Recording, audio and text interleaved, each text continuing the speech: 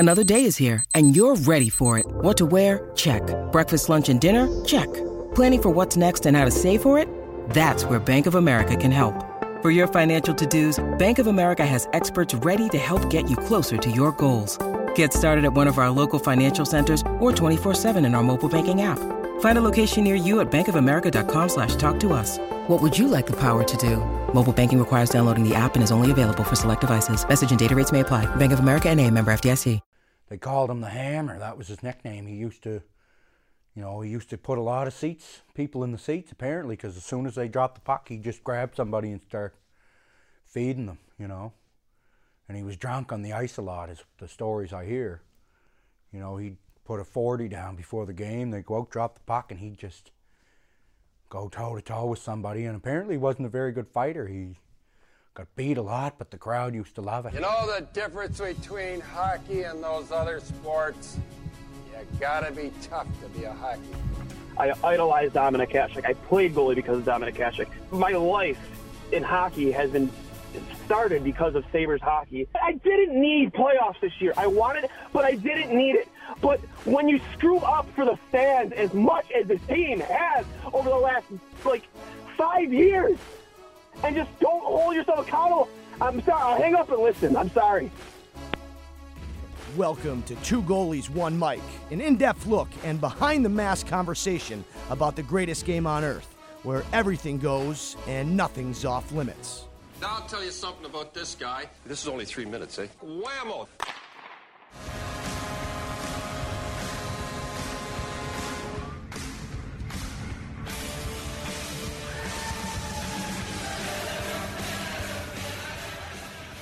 Welcome back, ladies and gentlemen, to episode 32 of Two Goalies, One Mic.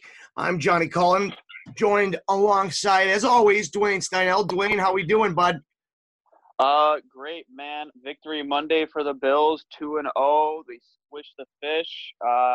Josh Allen, only quarterback in Bills history to ever throw for 400 yards and 4 touchdown passes in one game. It's been a good Monday, man. Let's keep these wins going. Yeah, the Bills have been impressive. It's a sight for sore eyes, and love to see Josh Allen kind of prove those naysayers wrong. But back in the hockey world, no shortage of things for us to talk about. Outside of the Stanley Cup being underway, Dallas comes out with a convincing Game 1 victory, and we got Game 2. We're recording this Monday afternoon, so we got Game 2 tonight. That'll be a big one. I'm kind of conflicted, Dwayne, because the Dallas, the loss to the Stars with a no goal still kind of rooted in my heart. So I find it hard to root for them. But then also, I don't know why I hate Tampa Bay, or I don't hate that. I just don't want to see them win. So it's good, man. It's a good hockey, and it's weird having the Stanley Cup this time of year. But hey, I'm not complaining. Love more hockey. Also, big news in Sabres world as we shipped out Marcus Johansson for Eric Stahl, a big trade by any means, especially right now we're not seeing a ton of moves. So, I liked it because listening to Sirius NHL channel, they were talking about it for a couple of days there. And we're going to get to that trade. Plus, Bill Guerin had a couple interesting comments. That's the Wild GM there that shipped out Eric Stahl. And then also, we're going to take a deep dive into Dwayne's free agents. You want to call it a wish list, or just to be on our radar, you know what I mean? Some guys that can really give you some bang for your buck. I'm obviously the biggest name at the top of the list. Two big names are Alex Pietrangelo and Taylor Hall, and they didn't even make my list. So, well, I like that because I look at some of these free agent lists, and it's let's be realistic, right? And it's not to say that we're not going to get some of these big name players, but those two in particular, Pietrangelo is just coming off a Stanley Cup. He wants to win. And he's not going to go to – I heard somebody talk about Ottawa for him. And it just kind of made me chuckle a little bit because is he going to want to go to a team – he's in his – he's I think an 89 – he's a 90 birth year. So he's a 30-year-old. He's probably got the next 3-4 years of his best hockey in front of him, right? And then we start to see that slide down. So he's not going to want to go to a team like Ottawa that is let's be honest, they're years away from even contending for a playoff spot. So I don't know. Getting into that more later. Taylor Hall would be nice to see in Buffalo. I don't think that's going to happen too. But back to my point, I think it's nice to have your list as realistic targets for us. And I liked your list. For those who didn't see it, check out our Twitter. You did a bang-up job with that. But before we get to that, I want to talk a little bit about the hockey that's going on right now. Since our last episode, which I really enjoyed, with Jesse, he's a great guy, man. That was a fun look at Vegas. It's tough because I was rooting for Vegas to pull off that win, so we could keep chatting with him. Yeah, and I think he'll still come on with us, man. He seems like he just loves hockey, not just Vegas. He just loves hockey. So, excuse me, I think we could definitely get him on again. But I was with you. I wanted Vegas to pull that one out. Unfortunately, that didn't happen, and now we have the Dallas Stars and Tampa Bay Lightning in the finals. And we're getting ready for Game 2 here later tonight. Now, did you watch Game 1? I did, and not gonna lie, I was not impressed at all with the way Tampa came out. It looked rough. Yeah, they did look flat, and for a team that comes out and they played well in that New York Islanders series, and I don't know, man. I really think that for as much shit as the Islanders get, it looked like they wore down Tampa a bit, You just took the words out of my mouth, Cully. I feel really they grinded the Lightning down quite a bit, with that tough, Barry Trotz style of hockey. And, that, don't make no bones about it. That was a hard-hitting series. It was physical. And Tampa really had to work for their scoring chances because they play very well defensively, as far as not giving up too many, high danger scoring chances from right in front of the net. They kept a lot of everything to the outside of points. But with that being said, you had all that time, a lot more time to prepare. I'm not saying a lot more time. They have more time to prepare for the finals than Dallas did. And I mean, you came out flat, like you said. You have more star power in Tampa. You have, in my opinion, I know we'll go back and forth with this. You have better goaltending in Tampa. You shouldn't. I'm not saying it should have been a pushover, easy victory in Game 1, but you should have came out better than that. That was tough to watch. Yeah, and you know what? We talk about Dallas as, to be honest, like I said at the top of the episode, the diehard Sabre fan in me goes back to '99, and I have tough time rooting for him, but I like the way they play. I'm a big Tyler Seguin fan, even though he embarrassed me every time we played against each other. Jamie Benn, I love the way he's what I would want in a captain. He's not flashy, but he's hard on pucks, man. He's tough to play against. He's got a great beard. So he's got great. He's got some great whiskers. Yeah, he does. Great mug on him. But you know what? It was fun to see the Stars get some secondary scoring. Who was it? Hanley, I think, gets the goal. Joel Hanley, opens up the scoring. And I didn't even know who this guy was. And that just goes to show you, the unsung heroes on this team. We saw it with who was the hero there in Game 7? Joel Kiravanta. Coming against the Avs. So outside of your Segins, your Heiskanens, your Jamie Benns, they've been very good. And I'll tell you what, man, Alexander Radulov, love him. He's one of those guys you hate to play against him, but you love when he's on your team. I forget what his nickname was. They were calling him the Creature or the Bear or something hilarious. But he plays hard, man, and he's been good for them. Picked up an assist to get on the score sheet in Game 1. Jason Dickinson coming through with a goal. You know what? You're looking at the box score, man. There's 12 guys with points in this game, and that's just a sign of them, getting contributions from up and down their lineup, which is good to see if you're a Dallas Stars fan. Other than that, you look at the goaltending. I think it was the third goal by Vasilevsky, which is probably the only weak goal I can remember him letting in this 6 goals.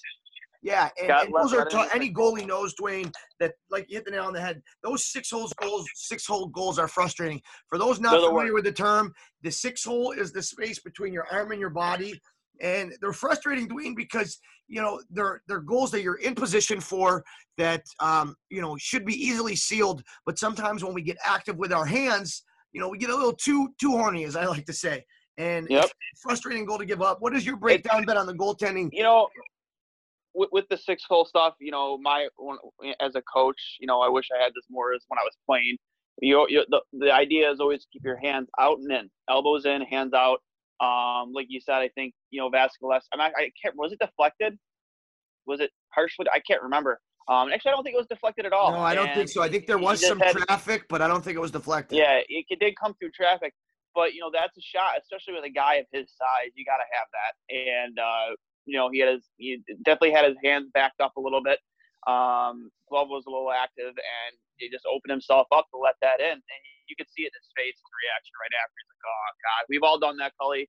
That reaction where he's like, "I can't believe that just went in," and you can't, especially when you played the way he has throughout the playoffs, to come into the finals and let a softball like that in. Yeah, can't happen in game one.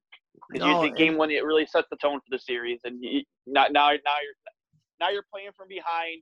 You got to come out and make a statement tonight, and I don't know, man. You can't come out flat like that again. Yeah, and you know what? John Cooper came out and said it. You talk about Stanley Cup Game 1, something we've all dreamed of as kids. It's hard to imagine not being able to get up and being ready to play. But worth noting that Dallas had 4 days off, 4 days in between, 4 days off between their last game and the start of that. The Lightning had 1 day off. At this level, it's hard to imagine, that being an excuse. But I think one thing it's easy to overlook is this bubble. It's got to be taxing. And I think you see the effect the bubble has on players. You see all the videos of guys going home and seeing their family and how happy they are, even though they just lost. But how heartwarming those videos are. Like, fuck, man, I can't imagine being away from my family to play in this. So, I think that goes to show, kudos to all these players that are away from their families, chasing the ultimate prize.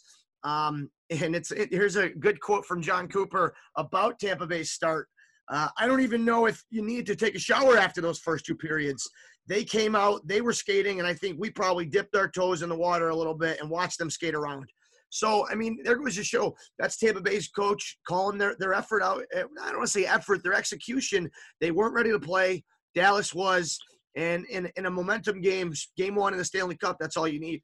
I wanted to ask you, too, Khudobin, another great job since the beginning of the Western Conference Finals, .954 save percentage.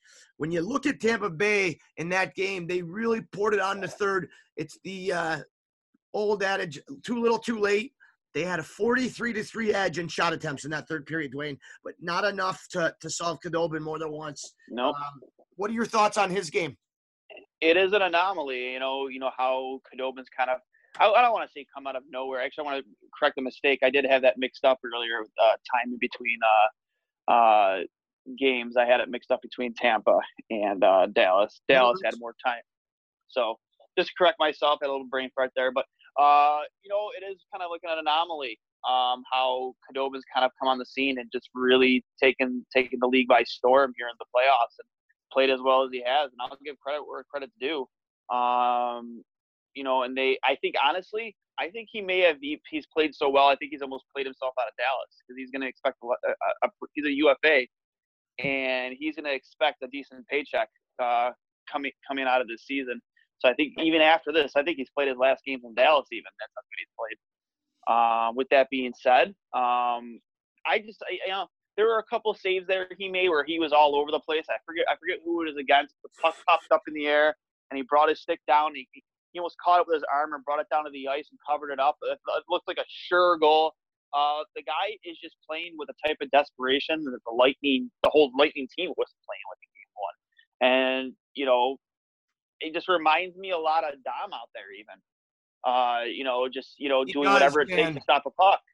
He made a couple saves. He made a couple saves, and I think it was the against Vegas. We were talking to Jesse about it, and Dwayne, it screamed Dominik Hasek all over to me. It's unbelievable. Sorry, I didn't mean to interrupt you, but I completely agree. No, it's fine. It's fine. It just, like I said, it reminds me a lot of Dom, and not sitting there saying they're throwing out 2-pad jammers left and right, but it's just that never give up on a play, never give up on a puck, just playing with absolute desperation. and it's been like that since the start of the playoffs for him. And again, I think that he's the best goalie in the series. No, I think Vasilevsky is clear as day, the better goaltender. But Khudobin is playing like it. He wants it more. Khudobin doesn't let that third goal in. He doesn't. He's in the zone. Could that also be in part because the shot attempts and shots on net were very low for Dallas in that game? I think there was only 19 total. And you and I both know as goalies, Cullies, those games where you're not getting a lot of action, it's tough to keep your head in the game. Maybe that's what happened with Vass there. I don't know. But it is troubling to see a goal like that go in game one of the Stanley Cup Finals. And you know what? He's been red hot. Vasilevsky's been arguably, me and you went at it last episode. Who would you rather have in a big game? And when I talked to you after the episode, because Vasilevsky's the better goaltender. But right now, that's where my argument came in. Right now, who's playing better? But it's still a coin flip because outside of that game one, Vasilevsky's got a .933 save percentage over the 16 games. But he looked off. He just didn't look like himself. You mentioned it, 3 goals allowed on 19 shots. In the Stanley Cup, in a game like, especially game one, both teams are feeling each other out. You need that save. You need that save to hold your team in it and give them a chance. But I want to ask you this. Did you see Tampa was down 3-1 at this point, and in the second period, Pat Maroon shoots the puck into Dallas's bench. Yeah. Gets a 10-minute misconduct. Yeah. That was tough, man. It's a terrible, especially from a vet like him. You can't do that. Well, you know what? Maroon's been good for Tampa. We talk about the difference between them getting swept by Columbus last year and making it to the finals this year. What's been the difference? And to me, it's simple. You have, your best players are your best players, but you have this infusion of a little bit more grit. Blake Coleman has been undercover one of the breakout stars of this playoffs. He can play on my team any day of the week. I would love for the Sabres to grab him. But he's somebody that, going into this year, not a household name. He's played his way into the minds of 32 NHL GMs. But a guy like Maroon, same thing. He's brought, much-needed grit, toughness, and Stanley Cup winning experience to this team. And in a 2-goal game in the second period with still time left, you can't let your emotions get the better of you. He does that, gets taken off for 10 minutes. And you know what? Tampa Bay was able to bounce back with their play, but not where it counted on the scoreboard. So it'll be real interesting to see what type of team we see show up here in the game 2. Yeah, I want this series to go to distance. It's kind of dawning on me that we're running out of hockey. So I'd love to see Tampa pull out a win here just because I feel like, hey, you go down 2-0 in the Stanley Cup. That's daunting hold to come back from. And you know what? It was actually reported this morning, early afternoon, right around 1 o'clock, by Emily Kaplan from ESPN, that Steven Stamkos was on the ice this morning with the Tampa Bay Lightning. He did skate with them, and they have not ruled him out yet for game 2. You know what? It's interesting you bring that up because every day I'm listening to Sirius, and it's like Stamkos was talked about every day. Hey, is he in? Has he been skating? He hasn't been skating with the team. So out comes the news that he's there. What's one area that Tampa Bay could really use help on? The power play. And we all know that Stamkos' office, right there on I call it the honey hole, the top of the circle, he's known as being a power play performer. And it's interesting, Dwayne, because they have gone 0 for 14 in their last 4 games. And they had 3 big power play chances in game 1 that they biffed it on. So that's 28 minutes of the power play with nothing to show for it. Even if you're playing Stamkos for 12 minutes a night, and you make him more of a power play specialist guy, that helps you immensely. If you can just improve that, if you can go from being 0-14 to say 4-5 or 5-14, I mean that's probably a win or two for you with having Stamkos there, with that hard shot of his. So, I'm hopeful that he plays. Even at 75%, I think he helps that lineup immensely. He's their leader. He's their captain. He brings different intangibles to the ice that aren't there right now.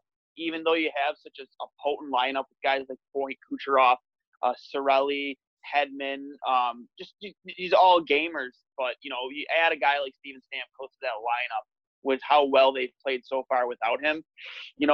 I think that would be something that could possibly put them over the edge as far as winning or losing this series. It's funny you said the 75% Stamkos because teammate Blake Coleman, guy who I was just pumping his tires, might be listening to the show. No, he came out and he said an 80% stammer is better than most players in this league. And you guys are both absolutely right.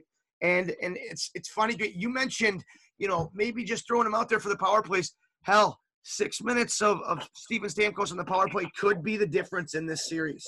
And that's something that it's worth exploring. John Cooper, when asked about it, said, I know it's killing him more than anyone else not to be in the lineup. He's inching his way closer, there's no doubt. You don't get this many chances to be where we are. A, you want to be a part of it, which he has. And he has helped the collective group with the mental thing. But B, he wants to be on the ice as well. And how can you not? Like you said, he's the captain of this group. He's one of the best players in the league when he's healthy.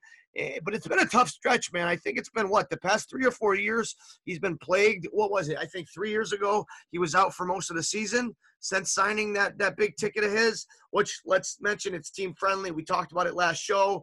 Him choosing to stay in Tampa for maybe a little bit less money than he deserved or he would have gotten elsewhere. No taxes on it either. Right, with the tax-free. But it'll be really interesting to see if he comes in. When they asked Julien Brisebois, the Lightning GM, he knew he wasn't going to suit up in game one, but he was hopeful that he would return in the series. How much does that mean? John Cooper said, I guess there's always a chance, but as of right now, I don't think so. That's why you've got to tune in to find out. So, Dwayne, it'll be really interesting to see if Tampa Bay continues to struggle on the power play, if maybe that influences the decision to get Stamkos in earlier than expected. So, a lot of storylines to watch. That's definitely one of them. For sure. And obviously coming out of that, we're going to lead into the big news of the hour. For sure, it has to be, right, Cully, the deal the Sabres have made for, a guy like Eric. Yeah, sorry, you took the words out of your mouth. Eric Staal coming to Buffalo. We touched on it real early that we get to it, and here we are, Dwayne. Initial thoughts on the trade. Obviously, we send over Marcus Johansson, a straight-up deal, Johansson for Staal.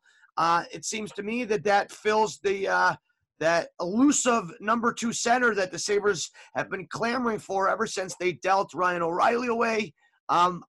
Immediate thoughts, I like the trade. A little bit of pushback. People are like, oh, he's 35. What if he doesn't want to play here? Those got squashed immediately when he came out and he said he's excited, looking forward to it. And also, folks, we're not looking for, a stalwart to plug that number 2 center for 10 years. We think we have the answer in Dylan Cousins, and with an asterisk, maybe Casey Middlestat. I know I say that with tongue in cheek and tongue, whatever. I'm an idiot. I'm a goalie. But we don't need him to be there for a long time. We need him to be good while he's here. And if he can fill that role for a year or two, I love the trade. What are your thoughts, Dwayne? Take it away. Absolute home run for Kevin Adams' first trade for a couple of reasons. Obviously, since, Ryan O'Reilly left in a trade that brought us a used washing machine, a first-round pick, and Tage Thompson, we haven't been able to, answer that issue, answer the questions of who's going to be the second-line center. It's so tough for me to even say O'Reilly's name. It's like fucking saying Voldemort. Like it's tough. It's tough. Yes. It's tough. It's like that trade couldn't have. We've talked before. That trade couldn't have gone worse for Buffalo. Like Stanley Cup, Conn Smythe, Selke Trophy. They couldn't have went worse for us. Now we bring in a guy who has a cup. Begrudgingly, it happened in 2006. I think he took the cup. That ring was taken right off our finger. That's neither here nor there. But you bring in a guy who has so much experience with winning in this league, winning in the playoffs. He has a ring. He brings a different type of culture to this room that we haven't seen since Eichel's been drafted. And then you know what? Hopefully, like you said, he is a stopgap. But hopefully, he shows guys like Dylan Cousins and Casey Middlestat how to carry yourself, not just on the ice, not just in the locker room, but in the weight room. show him how to be a professional and how to succeed in this league. Because we all know how much of a twig Casey Middlestat has been in the last 2 years. Guy couldn't do a pull-up at the combine. Not that matters, but it doesn't look good for him, and especially with the way he's come out these past 2 seasons, there's a lot of question marks surrounding him, especially with where we drafted him. He was a top 10 pick. A lot of analysts thought it was much kind of a reach for Buffalo with Botterill when we chose him there. But, the talent, though, is undeniable. The guy has filthy hands. He has a great shot. He's just so weak on the puck, and he's not strong. He's not strong at all. So hopefully a guy like him, a guy like Eric Staal in your locker room, honestly, I would stick him right in between those two. You put Eric Staal right between Dylan Cousins and Casey Middlestat in that locker room. You're saying as I thought you meant as a line. You're talking about just as a mentorship role, sitting next to them. Absolutely. Yeah, and I think he could still have a positive effect on Jack Eichel. I know he's not really viewed as a rookie anymore, a young guy, but we still can't forget that Jack's a young pro, and having a guy like Eric Staal around is only going to be helpful for him. Absolutely. And you know what? We're not expecting Eric Staal to come in here and put up 60, 70 points, even though I'm pretty sure, you can correct me if I'm wrong. He had 52 points in 2018, and then last year he had 19 goals, 47 points in 66 games. Yeah, so he was on pace if you play a full season to 60 points, right? He was on pace. Absolutely. He might even he definitely would have had 20, knocking on the door for 25, 30 goals. So, I mean, you look at the replacement, Marcus Johansson in 60 games played, had 9 goals and 30 points. We're getting back a guy that had 19 goals and 47 points. On paper, it's a no-brainer, especially when you look at the struggles that Marcus Johansson had playing center. And Eric Staal knows that's what he's here to do. In his interview, his introductory press conference, he's even quoted as saying, yeah, the center ice position is very important. Most teams that are successful have that. But to me, the biggest reason for success is a team playing like a team. You need everybody, not just the guys up the middle. You need commitment from your whole lineup, from the goaltender to the D. It's cliche and boring to say, but you don't win unless you're a team that's a tight-knit and committed success, especially in this league. It's too hard. It's too close. It's too competitive. I love that. That just gets me 6 to midnight. Hearing that, like you said, I know it's cliche, but it's different coming from a guy that's had success, that's won a cup, that's found a way to consistently be a 20-goal-year guy that does the right things. He's a 200-foot player. I love it, Dwayne. I do too. When's the last time we heard a guy talk like that in this organization outside of maybe Jack? You don't get leadership like that, in these interviews. You don't hear rhetoric like that coming from these players. It's always so down and gruesome, because of all the losing. You bring a guy like Eric Staal, who's done so much winning in this league, and it's so much. He's honestly probably a future Hall of Famer. Maybe not that. Maybe he doesn't make it this first crack in, but I think he eventually gets there. And not even just at the National Hockey League, but at the Olympic level, in the international level, at the success he's had. So, bringing that guy into this locker room again, I just can't stress it enough. How much the culture is going to change with him, and you know what? Maybe bringing in a guy like Eric Staal maybe raises a couple eyebrows. I mean, I grant he's 35 years old. Don't get it twisted. His better days are far behind him, but he still can contribute for the year or two he'll be here. If they decide to bring him back, after his contract is up. He is absolutely a guy who can still contribute, and he might, maybe sway the perception of Buffalo a different way from, outsiders looking in who are looking for a team to play for in free agency. Yeah, and moving on to that, like we said, I think it's a good pickup. I think he'll help in the short term. I'd love to see him reunited with Jeff Skinner. That maybe could get Jeff Skinner back on track. Moving into free agency, though, Dwayne, a lot of holes to fill, a lot of big names out there. I want to start with goaltending. You had mentioned Corey Crawford on your list, but, this is a year where there's a lot of goaltending options to be had. What are your thoughts? Start with Corey Crawford. Why you think he's a good fit for the Sabres? Because I think Linus Ullmark has earned his opportunity to be the starting goaltender on this team. So whoever we decide to bring in, I don't think you're asking a guy like him to be, a 1A. You're asking him to be a 1B, a guy to come in and play 25, 30 games in an 82-game season. Braden Holtby isn't going to be that guy. Let's be real. He's going to want to be a starter somewhere. He's not going to want to have to fight for a spot as a starting goalie. I know money talks, but I just don't see that happening. Anton Khudobin, let's be real. He's going to want to start wherever he goes next. Whether that's Dallas. Again, I think he's played his way out of Dallas. I think Marc-Andre Fleury is on his way out of Vegas. That is an option, but I think he's going to command a little bit of a higher salary than, a guy like Crawford. And with the announcement that we're plan on staying at a lower salary cap, kind of under a budget, I don't see like a guy Fleury coming here. Again, he's going to want to win. I can actually not see him going back to Pittsburgh. And other names that are out there too, we have Jacob Markstrom. Jacob Markstrom is an interesting name because, with Robin Lehner tentatively signing his agreement with Vegas, it's a 5-year, 25. Yes, 525. Yep. So that's the kind of the market that's kind of set for that position at that level. And I think I can't really say that Jacob Markstrom. Do I think he's the better goalie? Yeah, I think he's a better goalie than Robin Lehner. I not taking anything from Robin Lehner, but Jacob Markstrom played absolutely out of his mind for a young and still developing Vancouver Canucks team. So you think sorry, keep going. No, I think he's going to command a little bit more money than Lehner did. I just don't want to see us breaking the bank for a goalie who might not even be your 1A. That's all I'm saying. And that's where a Corey good Crawford point. fits into it for me. When you talk about the internal salary cap that's going to exist within Buffalo, it hasn't been written in stone, but I think with the reports coming out about there being an internal salary cap, it makes plenty of sense to me. It sounds like something the Pagulas would do, and it sounds like something that they would do and not want it to get out. I wanted to bring these names up while we're still in the goalie position. You mentioned Robin Lehner. It looks like he'll be in Vegas for the foreseeable future.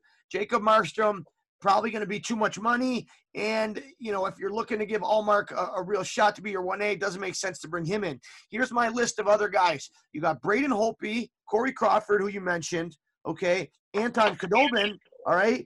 As I look at those three as probably the best options out there. And then you got to throw in Marc-Andre Fleury into that mix. And then the next tier for me are guys like Thomas Greiss, Cam Talbot, Brian Elliott, Aaron Dell, Jimmy Howard, Craig Anderson, and Laurent Brossoit. Now, that's the next group. And then you have, to make it even more interesting, Dwayne, you have guys like Darcy Kuemper, Frederick Anderson, Henrik Lundqvist that are all under contract but have been rumored to be traded. Any names there besides the one you mentioned, Corey Crawford, that jumps out at you?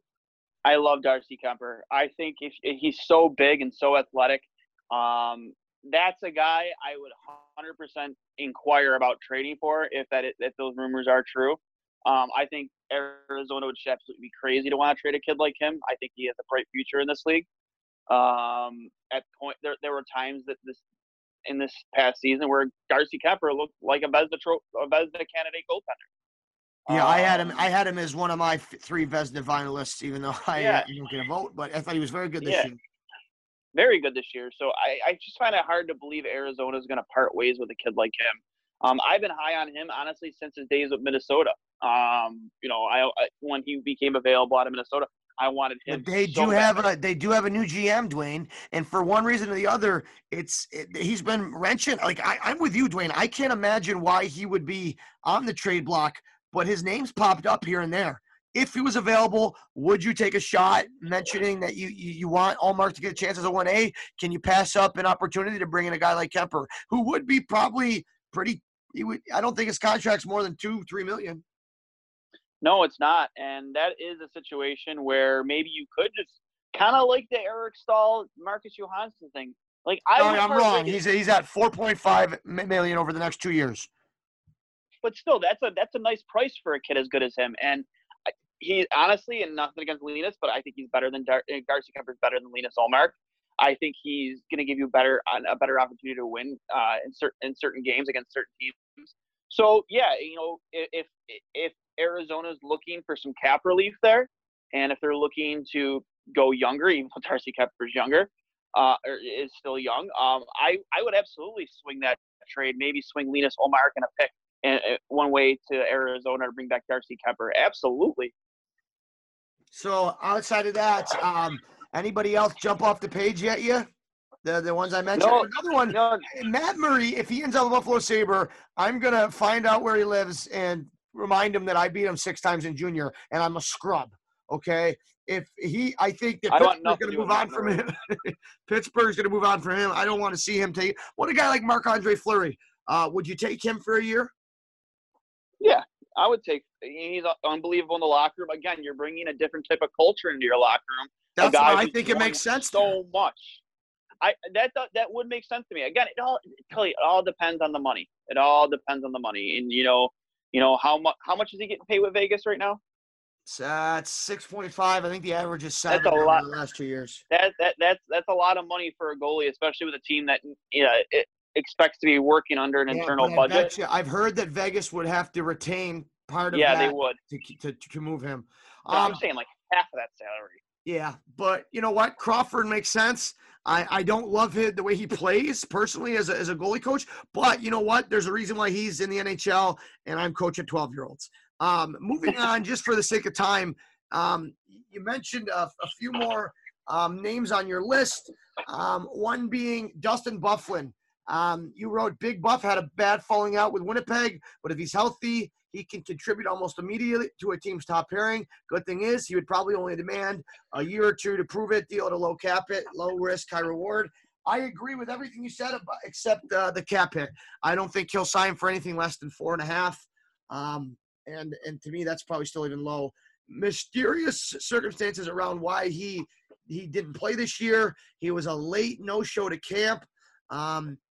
Word was that, maybe he wasn't healthy, but whatever it was, didn't play this year. What do you think that makes him a good fit here?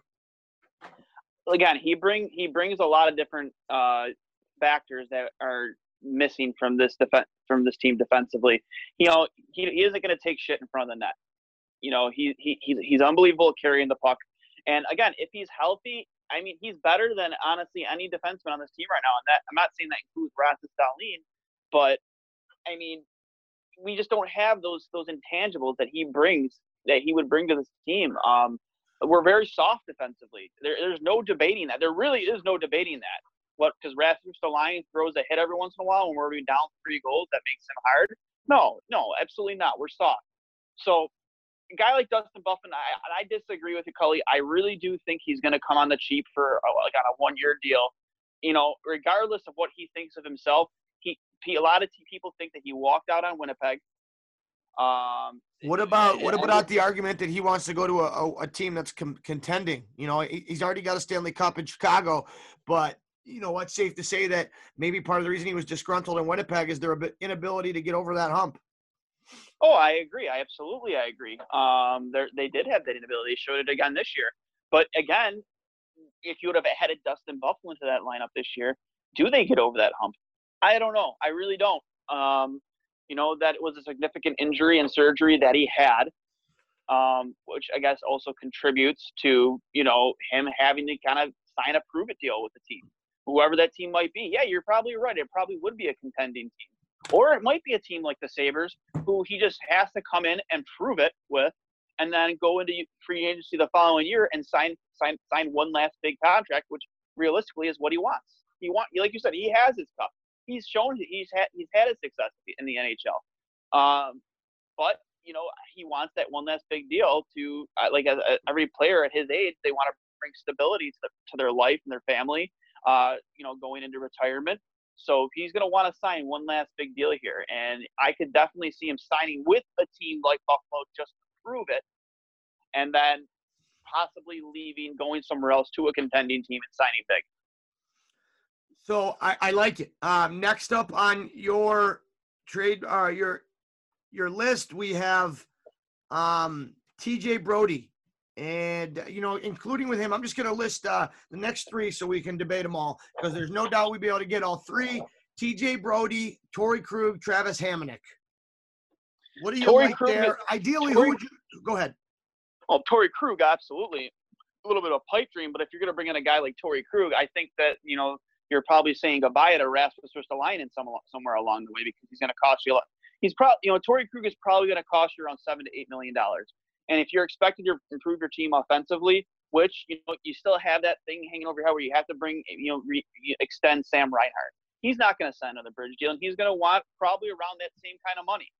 So, you have to ship pieces out to be able to afford it. And there's no denying a guy like Torrey Krug and how good he is. Was it 59?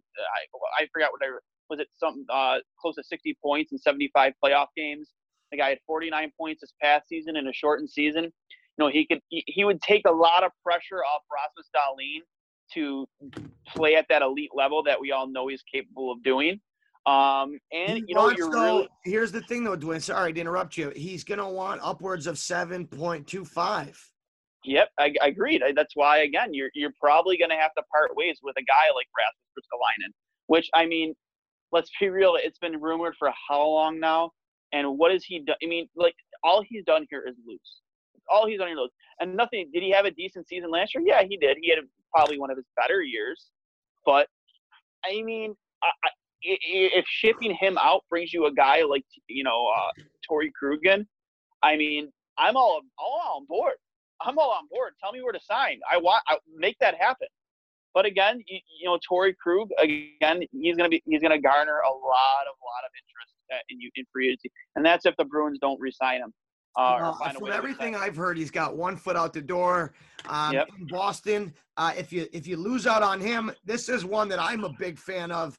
TJ Brody. I had the chance to play against him for 2 years in junior. Listen, he's not a super sexy player in the way he plays. No, he's not. More like Torrey Krug, but fuck, is he solid. He's kind of flown under the radar somewhat in Calgary. Obviously, him opting out of the playoffs this year, doesn't mean I don't want to say it hurt the team for sure. Does it hurt his value? Probably not. Listen, he's not flashy, but he's responsible. He gets good results. He plays a hard two-way game, and you know what? He's fucking strong. We talk about, is Rasmus Ristolainen tough? Is he grit? I agree with you that throwing the big hit every now and then doesn't make you a hard player to play against. But with having Giordano being the offensive guy, and Brody's kind of flown under the radar there, but fuck, is he good? There is some injury concerns, but you know what? He's played really well. Especially, he's shown that he can play really well with an elite partner like Giordano. What happens if you prepare Dahlin and Brody? I don't know. I'm just saying he'd be a good pickup for us and much cheaper than somebody like Torrey Krug. They're predicting him to come at just over $5 million for 3 to 4 years. Yep, but I'd say probably he would top out around 5.5, 5.75. He made 4.65 this past season. If you can get him right around that number, I think I'll drive to Calgary and bring him over. I'll sneak over the border. I'll get him here. I don't care. He really brings a lot of stability to your top four. Like you said, he's not sexy. He's not flashy. But you know what? He played a lot with Giordano. He's a left-handed defenseman, yes, but he excels on the right side. But he can play both sides. And you know what? He's going to contribute to your first or second power play unit, which is an area where the Sabres had, especially with that second power play unit, that was an absolute train wreck. No pun intended, train wreck sports. No. I see what you did there. Absolute train wreck last season, that second power play unit, because, Jack Eichel wasn't on the ice for it. So, it obviously failed. You know what? It's speaking of somebody we just talked about earlier, Eric Stahl has been used on the right side primarily. Victor Olofsson occupies that in the top power play. Safe to say they won't mess with that chemistry he had with Eichel. So, if you get somebody, to run the top that's not Dahlin and definitely not Ristolainen, I think that, a guy like him at the top with Stahl on his side, and Skinner, on the other side, if he's not on that first unit, that could be sexy. Absolutely. So that makes a lot of sense to me. Just to breeze through a couple more of these due to time. One name that popped up on your list is Mikael Granlund. And you had him at 5.75 mil. I think that's right around where he'll land, for 4 or 5 years. Listen, he just hasn't worked out in Nashville. He hasn't worked out in Nashville. I think that he was playing a role, they were using him in his bottom six, and it just didn't work. I like, he reminds me of another guy, Derek Roy had success here. I think Granlund, an athletic writer, And compared the two to Derek Roy, what he did in Buffalo, I think that's a beautiful. I don't know. I would love to see him here. Where does he fit for you, and are we able to get that done? I personally think he's gonna, he made 5.75 this past season's cap hit. I really don't think he comes in at that because of the struggles. He hasn't had a successful year, to at least to his standards and what we would expect from him since 2017, 2018, when he had 20 goals. He struggled in Nashville. I think he would fit well in here, probably around 3.5, 4 max. That's where I would pay him because of the struggles. And I think he would really fit well in your second line and your second power play. You surround Eric Staal with some talent there on the second line, and chances are you're probably going to have Jeff Skinner down on the second line again this season, which I don't necessarily agree with. But if you're going to do that, you got to put as much talent on that line as possible. And that's also considering that we even bring back Reinhart, because it hasn't been done yet. We don't know what the answer is there, which also led me to, my pick of Evgeny Dadonov too, because if Reinhart doesn't come back here, you could bring in a guy like Dadonov to be that replacement, probably at a cheaper price. And you talk about a guy like Dadonov, obviously playing where he does in Florida doesn't get a lot of attention. No, he doesn't. Here's the thing, though, with a guy like Dadonov. Well, here's what I'm trying to say. I like Reinhart because he's smart. He's smart. He can play with Eichel. He can play in that front. But if you move him away from Eichel, he can still do his job. And I think a guy like Dadonov, he's been glued to Alexander Barkov's hip over his career, right? And one stat that jumps out at me is his points per 60 minute when he's with Barkov is 2.44. Awesome, right? That's incredible. But when he's without Barkov, he's not with him, it drops down to 1.77. Listen, no doubt there's going to be a drop in production from playing with an elite center to not playing with one, but that's more of a dip than I'd like to see. Skinner. So if he doesn't fit with Jack Eichel, if the chemistry is not there, you're taking a big risk in bringing him on in his contract, and it might not work out. What makes you think that Dadonov could be a good fit here in Buffalo? Well, he's just, again, he's played with Barkov, but he's also put up at least 25 goals the past 3 seasons on an underwhelming Florida Panthers team. He's very skilled, don't get me wrong. And he honestly, he doesn't have to play in your top line, in my opinion, to excel. Like, if you're still getting 20 goals out of him on your second line, I still say it's a win. But again, that's all contending of whether or not you're able to bring back Reinhart, because, the other guys that are available, at least in free agency, I just don't see being able to fill the hole that Reinhart would. Even Dadonov, that Reinhart would leave, especially on that first line. Maybe a guy like Mike Hoffman or Taylor Hall, obviously, but Taylor Hall is going to cost you more than Reinhart. Yeah, I mean, I just don't see us being in the market for Taylor Hall. Neither do I. Oh, same reason why I don't think we'll be in the market for a Pietrangelo. It's sad because when the Pegulas first took over, they said that they would spend to the cap and bring a cup here to Buffalo. They've done an outstanding job with the Bills, but also a big reason why they've been successful with the Bills is they hit the jackpot with their coach and their GM they signed.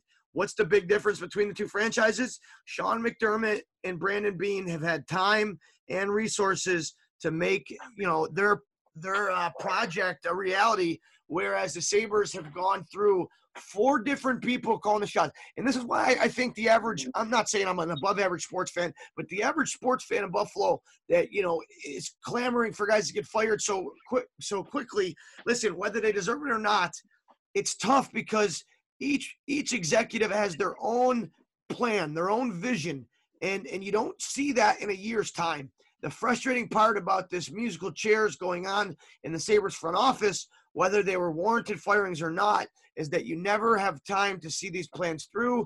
And you see that in a lot of these draft picks that don't get retained and don't get signed outside of their, even their entry-level deal, or don't even sign an entry-level deal. So I'm hoping that, Kevyn Adams can break that mold. And he's been one of the Pegulas' favorites. This is be a big offseason for him, Dwayne. And it'll be telling to see how he approaches it. The tricky part here, you throw the wild card in the mix, which is the economic impact of COVID-19. How will that affect his spending? And is it fair to evaluate him solely on maybe him trying to juggle these balls while being handcuffed, right? That's the analogy I come up with. Any players that I didn't mention that you could see in a Sabres uniform that makes sense for us and for them? Well, begrudgingly to you, Tyler Toffoli for sure. Hey, listen, I would go up to him with that picture of him going shell funding and ask him to sign it. Okay, if he can help us win, I like him. You know what, Tyler Toffoli, he played very, very, very well in Vancouver. A lot of reports coming out of their state, like especially back when we spoke to Harman Dial from the Athletic in Vancouver.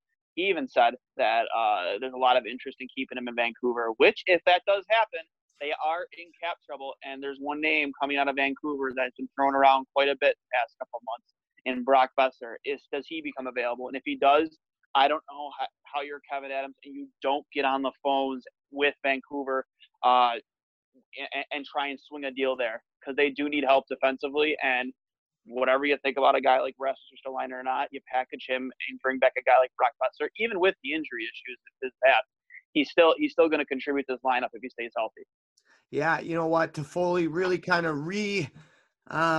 had a resurgence, for lack of a better word, coming into Vancouver. A lot of people at the trade deadline were scratching their heads at that move. Boy, oh boy, did it pay off. He found immediate chemistry with Elias Pettersson. He came in. You know what, guys? He's always had a ton of potential. Even when I played against him, you know, he put up something like 100-some points in junior. He's had experience on a winning team, you know, being a rookie, winning the cup. He's played with some great players. You know what? He's in that $5 to $6 million range, which I think is, you know, a good – listen, if he can consistently score 25 goals, play in your top six, be a power play guy, I like it. But it comes down to this. Would you rather have Toffoli or would you rather have Reinhart? I personally would rather have Reinhart, but that doesn't mean anything in this. Let me ask you this. If you could have one of the two, who are you picking? Oh, I'm taking Reinhart just because we know what we're getting out of him, because we've seen him. But again, we've also seen a lot of losing under Reinhart. But there is no reason, having said that you can't have both. Remember, it has to be pieces going out to bring him here. That means salary leaving us and salary coming back in. So if you have, I forget what a guy like Ristolainen makes. I think it's like $4.5, $5 million a year.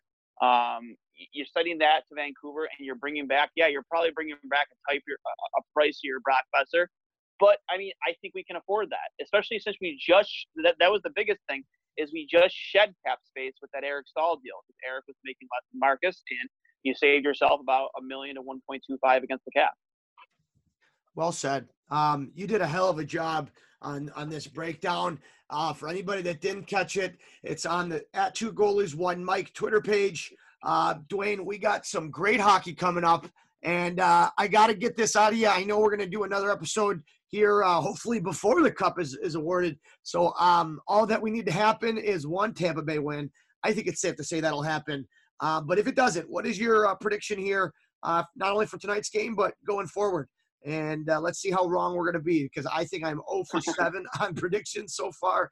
I got Tampa Bay clawing their way back in with this win, and then Dallas taking a 3-1 series lead and winning finally in 6. That's my way too early and definitely wrong prediction.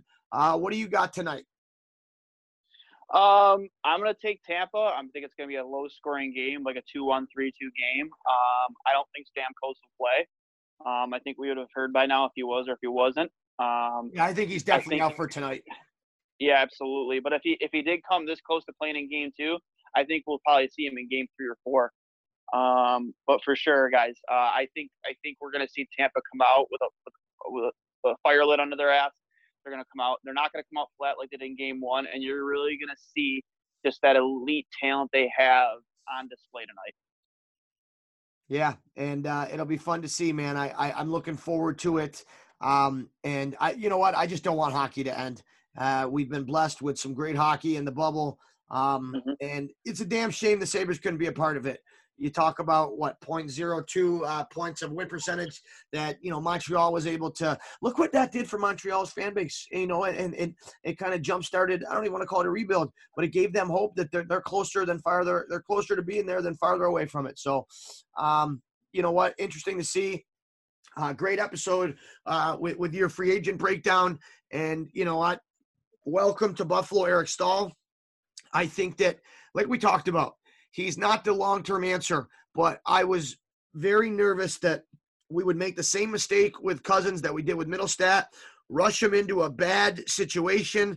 We want guys to have a winning mentality. This allows Cousins, not to be rushed into that second center spot. But if he does play in the National this year, him to get his feet wet before being thrust into that. So I like the Eric Staal deal. So it's a positive step for us in the right direction. And you know what? It's encouraging to see Kevyn Adams' first deal to be something like this that gives us reason for optimism. Any final thoughts from you, Dwayne? No, you kind of hit the nail on the head there. I do want to make 2 quick points before we end the show. I did make a promise to a girl named Megan on Twitter that I would mention her cousin Noah Dugas in our show. He's currently dealing with he has a blood clot in his brain. I believe he's about 12 years old. He has a blood clot in his brain, lost all mobility in his arms and legs, is currently in rehab. I just want to let him know and let Megan know that you're in our thoughts and prayers, and that we hope you get through this. In a couple clicks for you, for sure. That you get through this, and you'll be back on the ice sooner rather than later. You're a warrior, kid, and of course, I did shortly after the show, I'll be announcing the winner of the Team 2 Goalies 1 Mike Pet. Our team pet, Cully, I don't know if you caught that at all. I did. You know what's great? My dad actually saw it first, and he's all about it, Dwayne. Tommy's a big fan of it. I know he's eagerly awaiting the announcement here too, so I love it. Yep, and you know what? I think it's going to come down to me asking the fans to take a vote on it, because we got some really good submissions, and there are 2 dogs in particular I'm having a tough time with, so I might leave it up to you guys, fans, to make that decision. I love it, Dwayne. I absolutely love it. No better way than to get the fans involved, man. They good response to that, man. That's fun to see. Absolutely, and can't wait again to watch some hockey tonight. And we got the draft coming up soon in October. The Sabres are sitting pretty at 8. Will they make the pick? Will they trade it away? Who knows? We'll see. Awesome. We look forward to our next episode. We may be talking about who the Stanley Cup champion is. Hopefully we're gearing up for a Game 5, Game 6 showdown. But, for everybody here at 2 Goalies 1 Mike, I'm Johnny Cullen for Dwayne Steinau. This has been episode 32 of 2 Goalies 1 Mike. This podcast is brought to you by Better Biscuit. Better Biscuit is a hockey training tool designed to help you develop your game. These fiberglass reinforced pucks are developed to handle less than perfect surfaces, enabling hockey players of all ages to practice their skills in their driveway, basement, or schoolyard, honing their skills whenever and wherever possible. It comes in 2 different styles. The Better Biscuit Sniper helps players develop forehand, backhand, one-touch, saucer, drop passing, and shooting, ideal for perfecting those toe drags, puck control, and stick handling. The other option is the Better Biscuit Passer. The Passer will help you develop softer hands and help you become more accurate with your passes and stick handling. It will also help you improve your puck possession confidence for any skill level. Be sure to check out Better Biscuit at betterbiscuit.net for all your hockey training needs.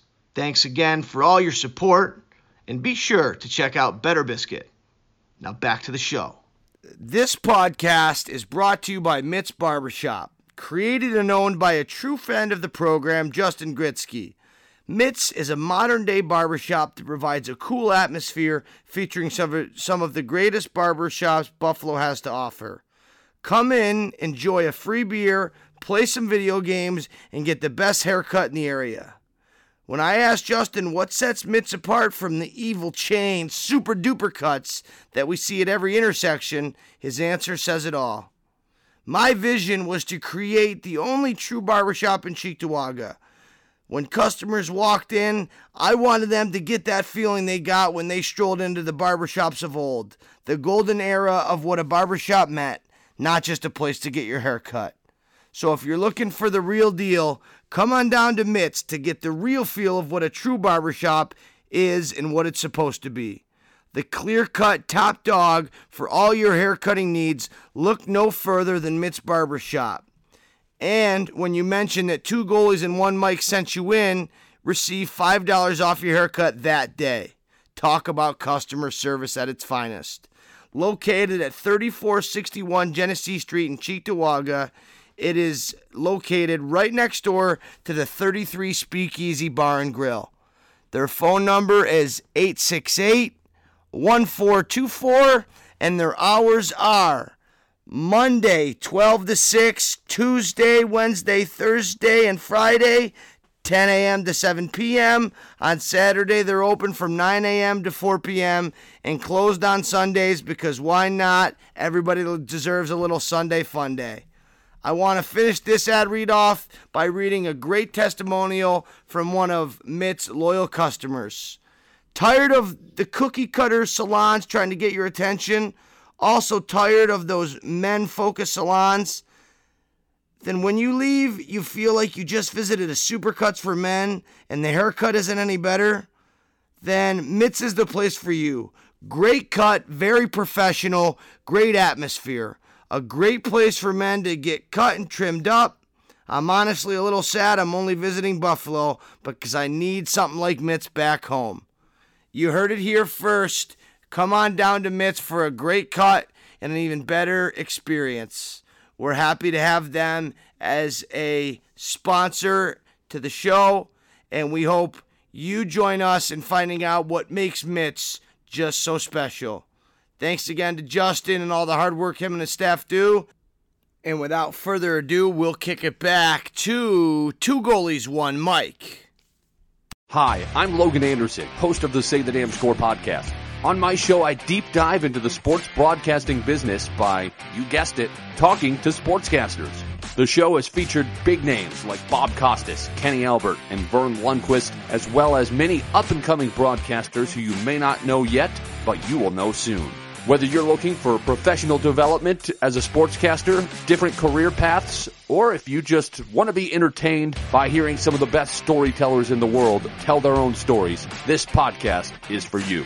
You can subscribe to the podcast on all major podcast platforms, or you can visit our website, saythedamnscore.com.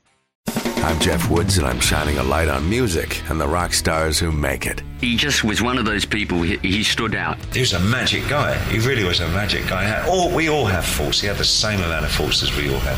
This was before Led Zeppelin. Robert was full on. I mean, he was Led Zeppelin without the band behind him. He had the hair, the jeans, the whole thing, you know. And he was amazing. The Records and Rockstars podcast, heard around the world and yours to hear wherever you get podcasts.